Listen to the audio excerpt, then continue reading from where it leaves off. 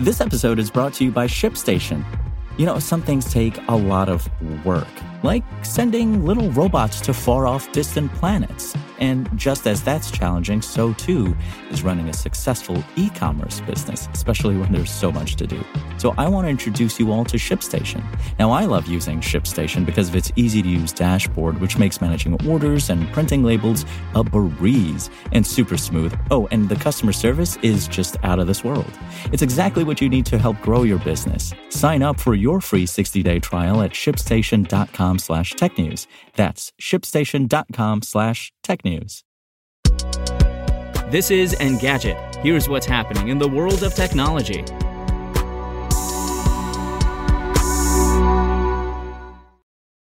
It's Wednesday, February 16th. Twitter is expanding access to its safety mode by bringing the beta to around 50% of accounts in the US, UK, Canada, Australia, Ireland, and New Zealand. The company started testing the feature in September with a small number of people. It's expanding the beta to additional English-speaking countries to gain more insights and look into ways of making further improvements. Safety mode is a setting that will automatically block accounts that Twitter thinks may be using harmful language. Those accounts won't be able to interact with you for 7 days. There's a way for users to manually review the tweets and accounts Twitter found questionable and to unblock that account if there wasn't actually a problem. Accounts that users follow or interact with often are never auto-blocked. The idea is to cut down on harassment and prevent people from having to go through the process of manually reporting offending tweets and accounts and waiting for Twitter to take action. A Twitter spokesperson told Engadget that since the company started testing the feature in September, it discovered some people need or want more help to snuff out unwanted interactions. Going forward, its systems will keep a lookout for possibly harmful or uninvited replies and prompt users in the beta to switch on safety mode if it believes they might benefit. The idea is that there will be fewer instances of people having to endure unwanted interactions. And San Francisco's wariness of Amazon might soon extend to the company's seemingly ubiquitous shipping network. Board of Supervisors President Shaman Walton has introduced legislation that would impose an 18-month moratorium on new parcel delivery facilities in the city, whether from Amazon or others.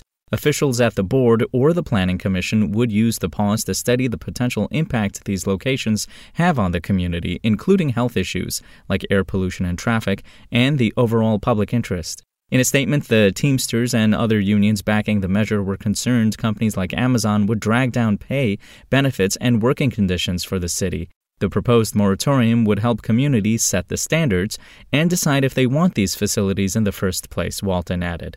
The effort comes after San Francisco's Office of Economic and Workforce Development signed a January memorandum of understanding with Amazon to start negotiations for a Mission Creek delivery hub without informing or involving the community. These sorts of agreements are common, but Walton saw this as Amazon trying to enter the city without input from the very people its facility would affect. There's no certainty the legislation will pass. It's also unclear how Walton and the board would use any determination that Amazon and other delivery services facilities would harm San Francisco residents. We've asked Amazon for comment. The company has faced similar opposition in other parts of California and backed out of plans for a second headquarters in New York City following criticism.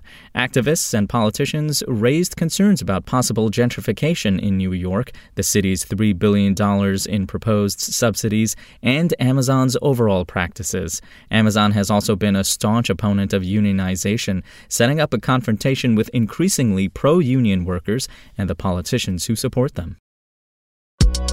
If you want to catch the latest tech news as it's happening, check out Engadget.com or tune in again every weekday.